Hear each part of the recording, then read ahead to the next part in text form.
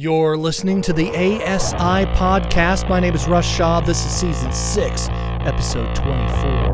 Animals in the woods, stuck outside. All the looks will everyone analyze every note and criticize. Hear your voice, scream my name. Stuck inside, lost in your maze. Waterfalls, push and pull. Waterfalls, push and pull. Learn to lie, learn to cheat. Razor blades, hard to eat. Hear my voice, scream my name. Try to punch, but I don't like the taste. Read my lips, nod your head. Can't pretend like you know what I said. That is a Seattle local band with a brand new album, Rain Wolf. That song is called Over and over again. Yes, exactly. Over and over. Spelled like not the stuff that comes out of the sky here a lot. Here in the Seattle metro area. I should say local to me. Rain Wolf. Rain, as in reigning king in the kingdom. Okay. Rain Wolf. Hey, there's a Spotify playlist for this podcast, by the way. If you go to ASI Podcast Bumps, follow the playlist. If you like the music, follow the bands. You know, you get notifications when they're on tour, they come to your town, merch, stuff like that. Keeps my nose clean with the recording industry. Anyway, today's show, value, trust, mega churches, and 12 steps. Thinking out loud here in this episode, wanted to kind of bounce some things off you, the listeners. Some stuff been wrestling with, you know, things I've said in the past, this being season 6, going back and reevaluating some of the things I've said on the show throughout the years, correspondences I've had. And a lot of this came to mind via a conversation I had with a friend, some friends, talking about 12-step and how when it comes to the life lessons I've learned, I revert back to some of this recovery language. And for them, they're like, Russ, it doesn't have a huge success rate, all right? It doesn't have much of a success rate at all, actually. And I think that the numbers for that, to be fair, and listen, I like 12-step, all right? I think that I gained some real valuable stuff from the 12-step process. Bill W's process. I have issues with it, but there's still things, very important things, I think, to be gleaned from the 12 steps.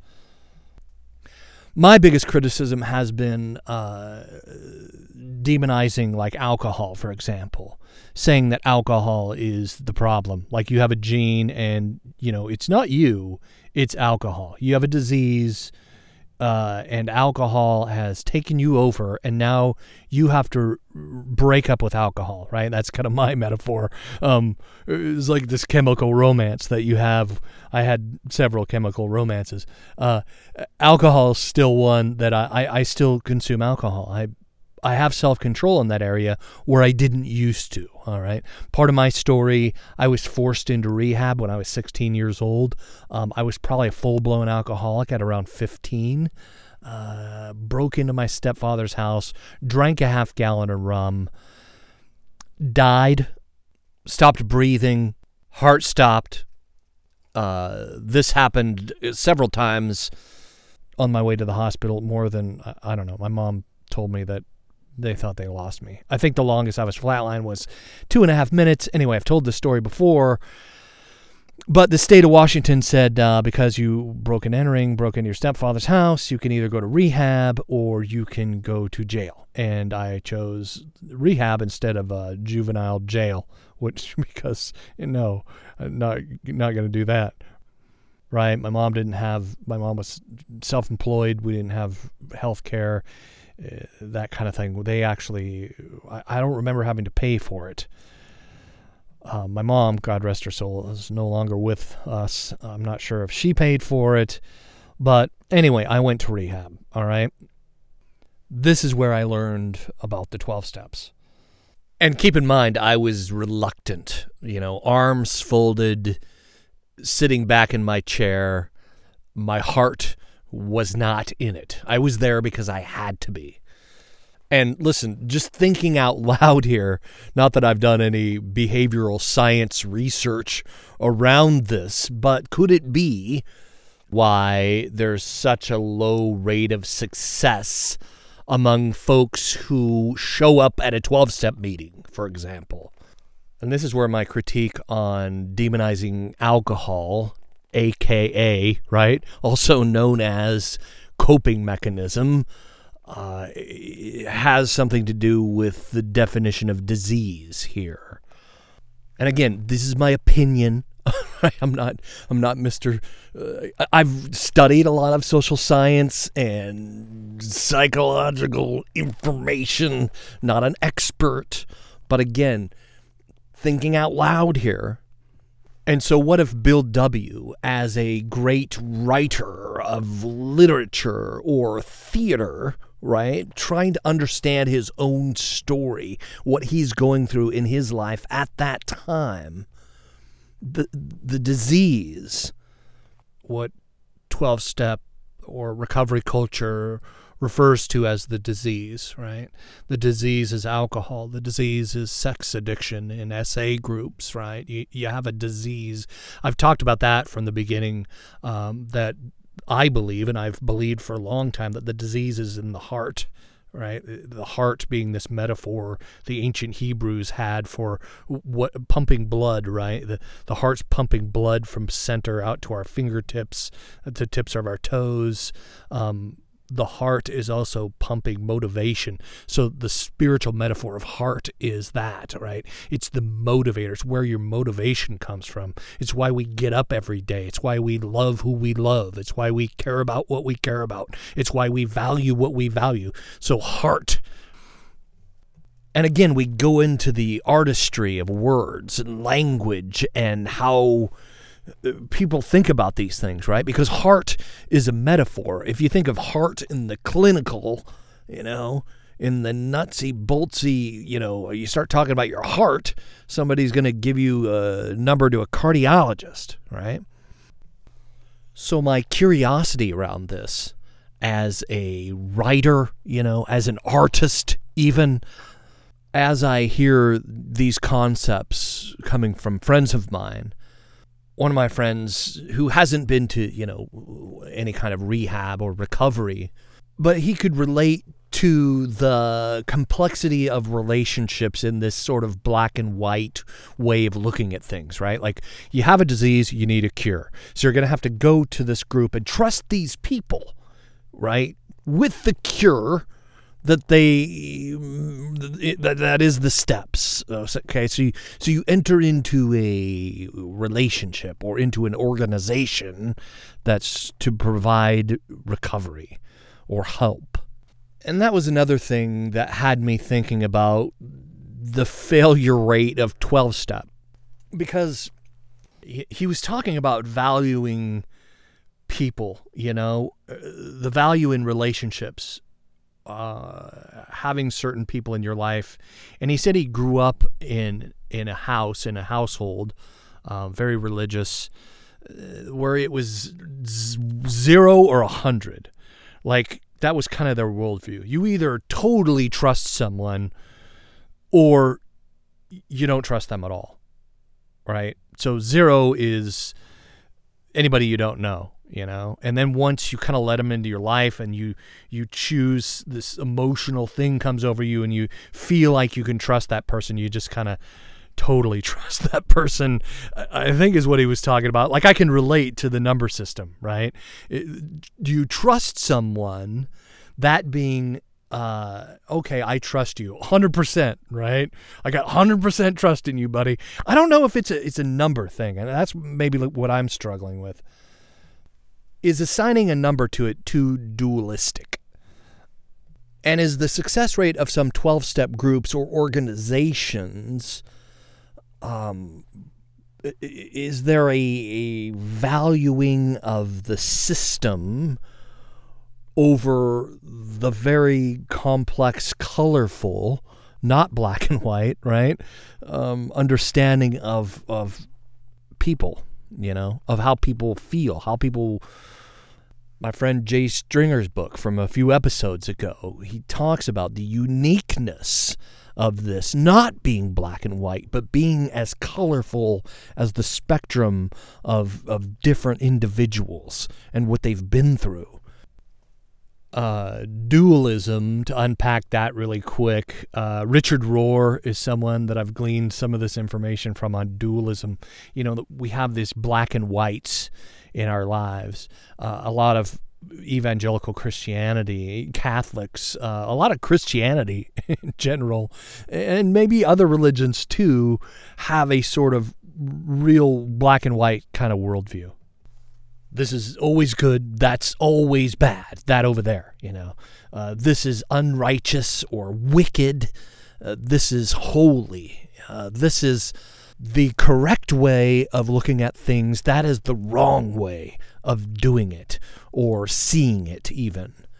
Even in science, you have atheists or college professors who say, there is no God, and if you start even talking about anything outside of what we teach here as far as science, because we got the science, man, how dare you interject something outside of our tight little black and white meaning box, right? Like, you're not allowed to introduce mystery at all, and if you do, you get a bad grade, because we believe there is no God and there's an answer for everything. See, that's the same kind of dualistic attitude that religion has, right? Like, there is a God, God is this, God has these attributes, God values this, there's heaven and hell, and if you don't believe that, you're going to hell, So there's, like, you must think like we do. Like, I don't have any tolerance for people outside of my sphere of duality.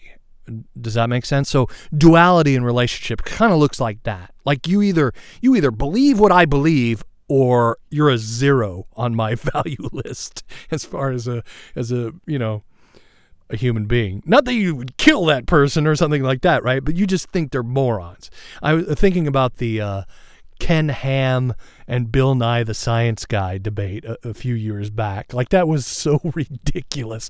Like, two totally dualistic men talking about different sides of the issue of spirituality, or does God exist, Like, come on, man. Like, is that even interesting to listen to those guys debate? Like, dear Lord. But that's a good example of dualism. And I think it's also flooded our social consciousness. Like, we are more divided here in the United States than any time, I think, in history. I don't know. I'm 50 years old, right? Like, I was born when MLK was shot. Is this the human condition? Is it part of our ego that we tend to, knee-jerk into duality, Excuse me if I'm squeaking a little bit here. I'm wearing my leather jacket here in the studio. It's a little cold. I'm wearing my leather biker jacket because that's how I roll today. I know, I went a little sidebar on you there to solve the dissonance of the the squeaky jacket. Here on a studio mic wearing this jacket. That's why this is if this ever becomes too polished, I can't do that to you. My point, where was I? My point is going back to why I'm bringing all this up, and my friend's question and him talking about this, scale of 1 to 100. How much do you trust Pastor so-and-so or your sponsor, recovery group leader? The scale, that's one way of thinking about it.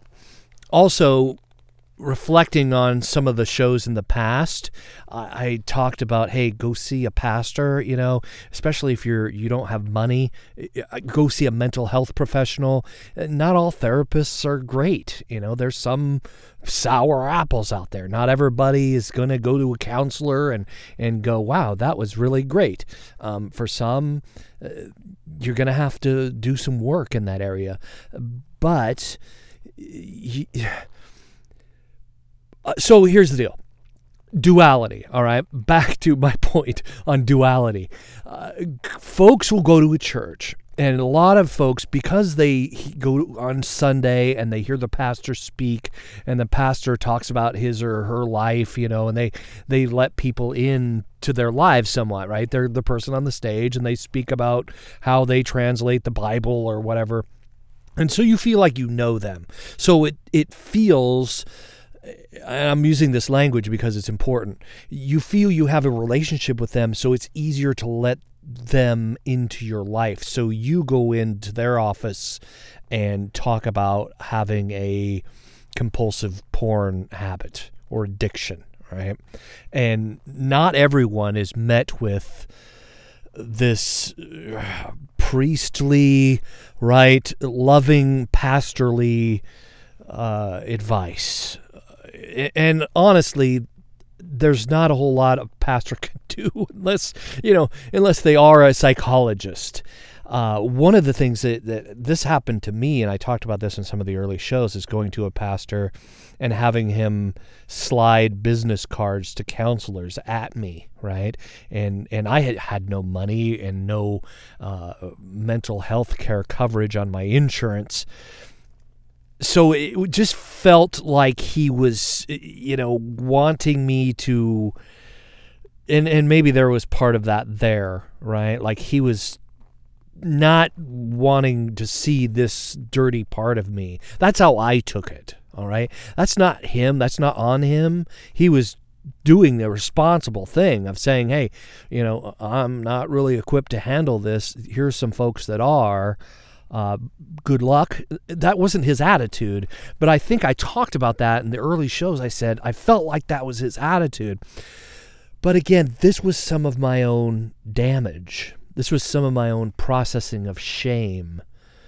When he didn't have the answers for me, then I got kind of closed off, and I'm like, that hurt my trust barrier. So I think that I had some of that trust thing too. Like, I can trust this guy 100%. I've heard him on stage talking about his family, talking about his struggles, talking about his doubt, unpacking 1 Corinthians, right? Ephesians. I've heard him do really cool, like, this guy knows the Bible, so I can trust him 100% with my story. And I'm just telling you that that's not always the case. Pastors and clergymen, clergywomen, they're human. And sometimes part of that humanity is having a very small sphere of understandable influence. And again, going back to how everyone has a unique understanding of their own lives, of their own stories. Me, for example, standing here in my Metallica shirt, took off my leather jacket now, but my leather biker jacket and my Metallica shirt, most, clergy folks would take one look at me and go, oh, you can't trust that guy. Odds are he's on drugs and probably worships the devil. And for me, even entering into looking for help, I distrusted church. I distrusted religious folks. And it was a church that really helped me, that really talked me down from the ledge in my story. So for me to go into a pastor's office and actually get good, sound counsel and instruction and not even that, like, they were just there and loved me in the place where I was at. They listened. They valued me. I felt valued as a person in their office. They just didn't just slide cards at me and say, go see this counselor or that psychologist. not that that's bad, but again, it's the energy that we do it in. Do we value that person sitting across from us, or we feel like we're going through the motions? Is this a job? I felt valued by those guys.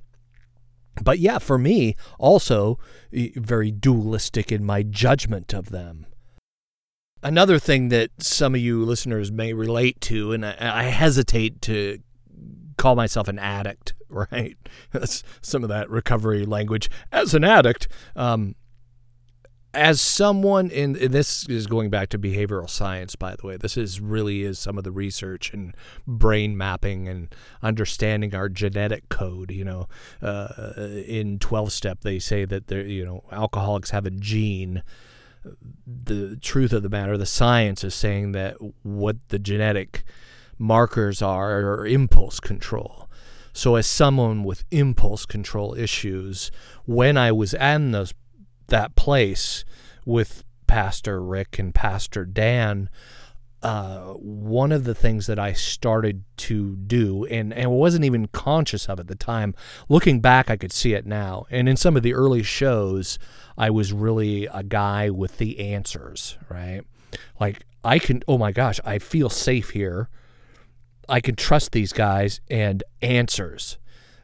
Even Rick said that, Number 5, Alive. Remember that movie? I don't know if you saw. That's an old movie, Short Circuit from the 80s. And Number 5, Alive, need input. It's like you wake up, and I don't know if it's an awakening as much as it was I just shared some deep part of myself that I haven't shared with anyone else, and you didn't reject me. As a matter of fact, you had a few answers for why I may be doing this, right? So then I think I valued answers and knowledge more than I valued the relationships and the people, the stories, the intersections, the collisions even in my interaction with others. See, for me, the irony of learning more information brings that kind of peace for a day, right? Like learning something you'll probably never use, but you learn it and you go, oh, that's great. That's cool. That feels like freedom a little bit, that I know that now. Now, you may forget it in 3 weeks, right? Seeking answers isn't a bad thing, Gleaning wisdom, growing in wisdom is good, but it can also be impulsive, right? That impulse control. Is that better than constantly having sexual fantasies all day long? I don't know, maybe. The point is, it's still impulsive, right? Learning this other new stuff. And then there's the more meaningful stuff where Christianity, religion tends to really bring the feels. When someone gives us answers that help build our security in ourselves, maybe in our lives, maybe circumstances have something to do with it. I find that term, don't shoot the messenger, interesting. Because we gather information from other humans, right? Like, we live in a society, most of us, if you're listening to me today, civilization is the result of a gathering of wisdom to live life together in a way that's fruitful, hopefully beneficial to other humans in the society. It's funny how there's people who will, you want to disconnect. Like, I want to get off the grid, and people will go out, live in the woods, for maybe a week and then realize it's cold out there and food is not easy to come by and the bathroom situation, showering, right? We come back to civilization because all of the combined wisdom has made a place where we feel like life is good here.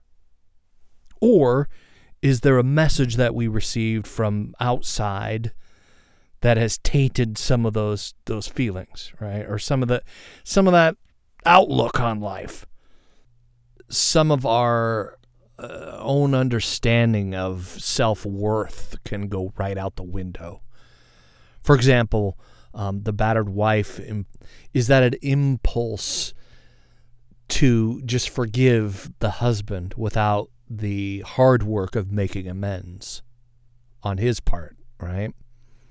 The church, who has the guy who did the thing, and we're just going to sweep that under the rug and hope it doesn't happen again, because impulsively that guy has the answers, right? That guy, man, he leads and he's doing this thing and he's a man of God or whatever, right? We trust the individual who brings the message that creates the feels without the discernment and the stopping and going, wait.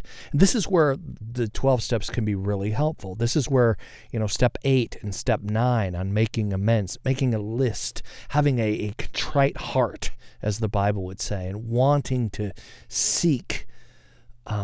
This is on the perpetrator's part, right? Like the 12 steps are written to the person who's blown their life up, who's broken trust. So step 8 and step 9 are, I'm going to try and make amends. Like, I'm going to try and repair these relationships. I'm going to try and build trust where trust has been shattered and broken. And I know that in spades, man. I used to talk a lot about battle, and the battlefield in some of the earlier shows. War metaphor, right? There's something to that. Like, I have a friend, Pico. He was on this show, season 3 or something. I can't remember. But Pico signed up for the Navy because 9/11 happened at the time, and he, felt this wanting to be there for his country, wanting to push back what's evil in the world as he understood evil, right? And so he joined the military with that kind of heart.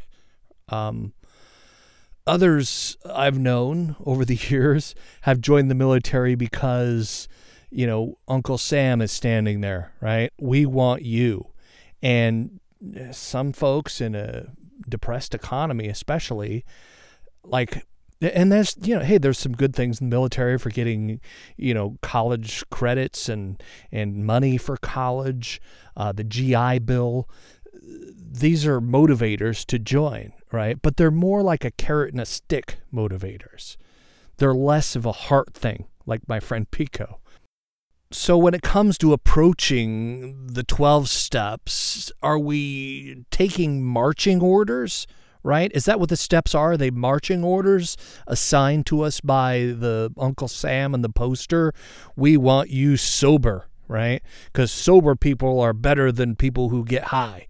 Is that kind of how we look at it? Is that the lens in which the heart approaching recovery feels? Or is it a rebellion against the status quo? See, this is something that I've gathered reading scripture, working to understand the Gospels, what Jesus meant by the kingdom of God. In Jesus's presence is the kingdom of God. There's some people that say, because Paul refers to, you do these things and you're out, you're outside the kingdom of God. Like that means you're going to hell or something. No, there's something different going on. There's something underlying going on. The kingdom of heaven is that stillness, that peace, that being present moment. My friend Peter Rollins, who's a Christian philosopher, writer, speaker, talked about it as like a pirate island. And I believe that was a lot of Jesus's critique towards the Pharisees was, you're like blind men leading blind men. That in all of their rules and morality, they're in rebellion against the pirate island, the kingdom of God, or even kingdom living. And I'm telling you, one of the ways we can run from that is to just keep feeding our lust for wisdom, right? Or information, or adoration and adornment for the information giver. That's another thing I do admire about the 12 steps, is they're not telling you to do certain things, right? The 12 steps are in affirming something that's already been done. I have made a fearless and searching moral inventory, right? I've made a list of people I've harmed and have reached out, right? Did my best to make amends. Those are past tense. I want to end this show with an emotional word picture, all right? A parable. Okay, you have a bunch of hippies, right? Anti-war people. They're protesting war whenever they can, and they decide. One of the hippies decides, "Hey, man," because that's how they talk, right? "Hey, man, I got an idea," and the rest of them go, "What, dude?" And he says, "I think we should join the army." And they're like, "What? We're protesting this. We're not, we're not one of them. We're going to protest war. We don't like war. We're peaceniks. We value peace and putting down the weapons, not picking them up." And he says, "Well, what if it ain't all about war, man? What if we could learn a little bit of self-discipline, What if we could have an authority telling us what to do for a while, and we could learn from him or them or her, but just not kill anybody, man? What if we did that? What if we could create like a platoon inside the platoon, man? Like an army of peace, an army of love, man." And the rest of the hippies kind of scratch their head, and they decide, okay, so they all join the army, and they get into boot camp. They make it through. They do all the things, and then they're put in a battle situation, right? They're sent off to war, and drill sergeant, who they've been following for a while, right? They admire this guy. He's strong. He's smart. He's got good posture, And he's shouting at them, and he's pointing into the battlefield. He says, "Go kill them, kill the enemy," and they're all like, "Dude, you're so freaking awesome." And this drill sergeant's looking at him like, "No, I told you to go fight." And they're like, "He speaks with such authority and such power, "No, get out there. No, I order you to get out there." And they're just admiring like the way he wears his camouflage pants, They're like, "Wow, look at his haircut, man. Like, why didn't we do this haircut thing sooner? Like, that is awesome." The reason I tell you the story is I think that church is a lot like that. And not just church. I think some academics can be like that too. Where we go, we sit, we admire the authority figure who's giving us information, but when it comes to getting on the battlefield, I think the main reason 12-step mostly doesn't work. All right. Now that's statistics. This is research that's been done that says that most 12-step groups have maybe a 10% success rate. And that's being generous. And I would argue that they're not marching orders. And that's why, right? People go in with the idea that these are marching orders, that I'm going to check off these things on this list and I'll have a better life. That's not what the 12 steps were designed for, I believe. Bill W. was working through his own understanding of his own slow suicide via alcoholism and what was choking out his ability to live. See, the idea of kingdom living is pushing back against the darkness, against the evil. It's living inside of the platoon of love, so to speak, right? It's living inside of this rebellion against the oppression, against the cold, against the sweltering heat of this world. And it's doing so together, not as a unit going out to attack our ideological opponent out there, right? But to work underground, much like the Matrix, right? That Matrix analogy. In the big book of AA, Bill W. doesn't call 12-step a program, right? I think that society and culture has done that over the years. But going back to the original text that this man wrote in his dark place, right? The light that he found, the instruction, the wisdom that he was able to gather, he doesn't call it treatment even. He calls it a brotherhood, a sisterhood, family. Step 1, when you are at the end of your rope, surrender. Right? Other people learning to trust, not to simply just get sober. If sobriety is the goal, it just does not work, man. Sobriety is a side effect. See, it's not about joining a side of resistance or rebellion or war metaphor. It's about creating a place where you're standing at the site of resistance. See, some of you may ask, do I still believe in the war? Do I still believe there's a battle going on? Absolutely. The Bible talks about that, the armor of God, but it's not against flesh and blood. We don't war against other humans as much as the motivators, the things that get lodged in the heart.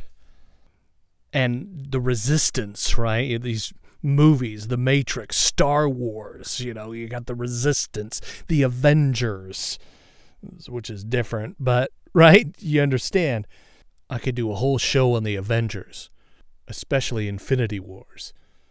Probably not the best analogy for this example, but I digress. See, the problem with some of those metaphors is that they're like a brand, right? And that's part of what we're rebelling against, is the brandable thing that we create, and then it automatically becomes tainted with egos, right? Planting a flag of substantial change is what I'm talking about here. It's not just changing our outside selves so we can have a happier and healthier life. It's being aware and then changing those foundational systems that we're already a part of. Changing them from the inside out. And doing that together and living in these little communities.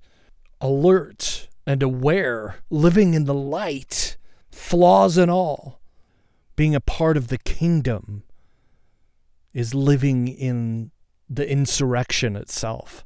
I think that's what 12-Step does well. I think that's what good, healthy churches do well. When people can not just live from their cognitive selves.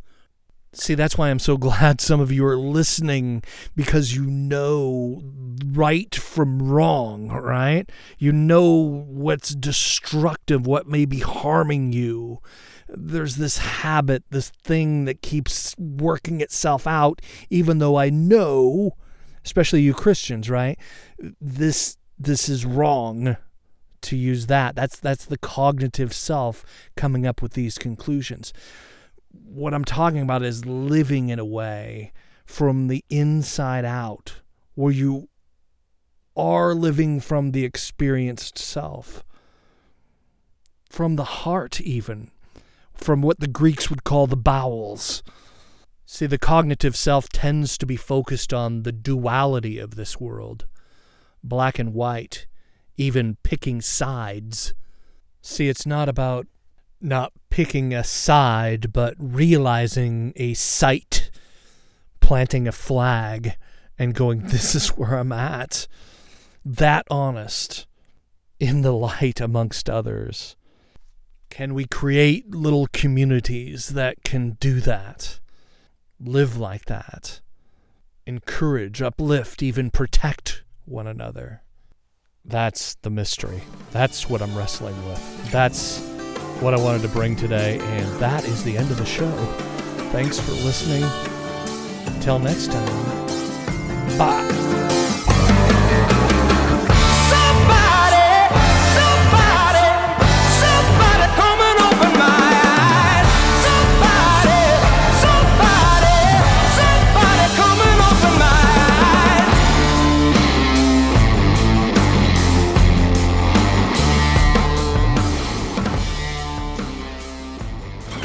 ASI, or Attitudes of Sexual Integrity, is a listener-supported podcast. Do you like what you hear here? Please leave a review on iTunes, TuneIn, Stitcher, or wherever you may be hearing this podcast. The podcast, Attitudes of Sexual Integrity, is owned by Digital Audio Project LLC, who is responsible for its contents. ASI, the podcast and its content is for informational and entertainment purposes only and is not intended to replace or substitute for any professional, physiological, medical, legal, or other advice. In addition, Russ makes no representations or warranties within or through the podcast or website. If you have specific concerns or a situation in which you require professional physiological or medical advice, you should consult with an appropriately trained and qualified specialist. Like the jams we play here on the podcast? Go to asi.org and follow the Kickin' playlist, or search ASI Podcast Bumps on Spotify. Follow the bands if you like the music and get notifications for concert dates, merch, vinyl, and stuff. Okay, bye now.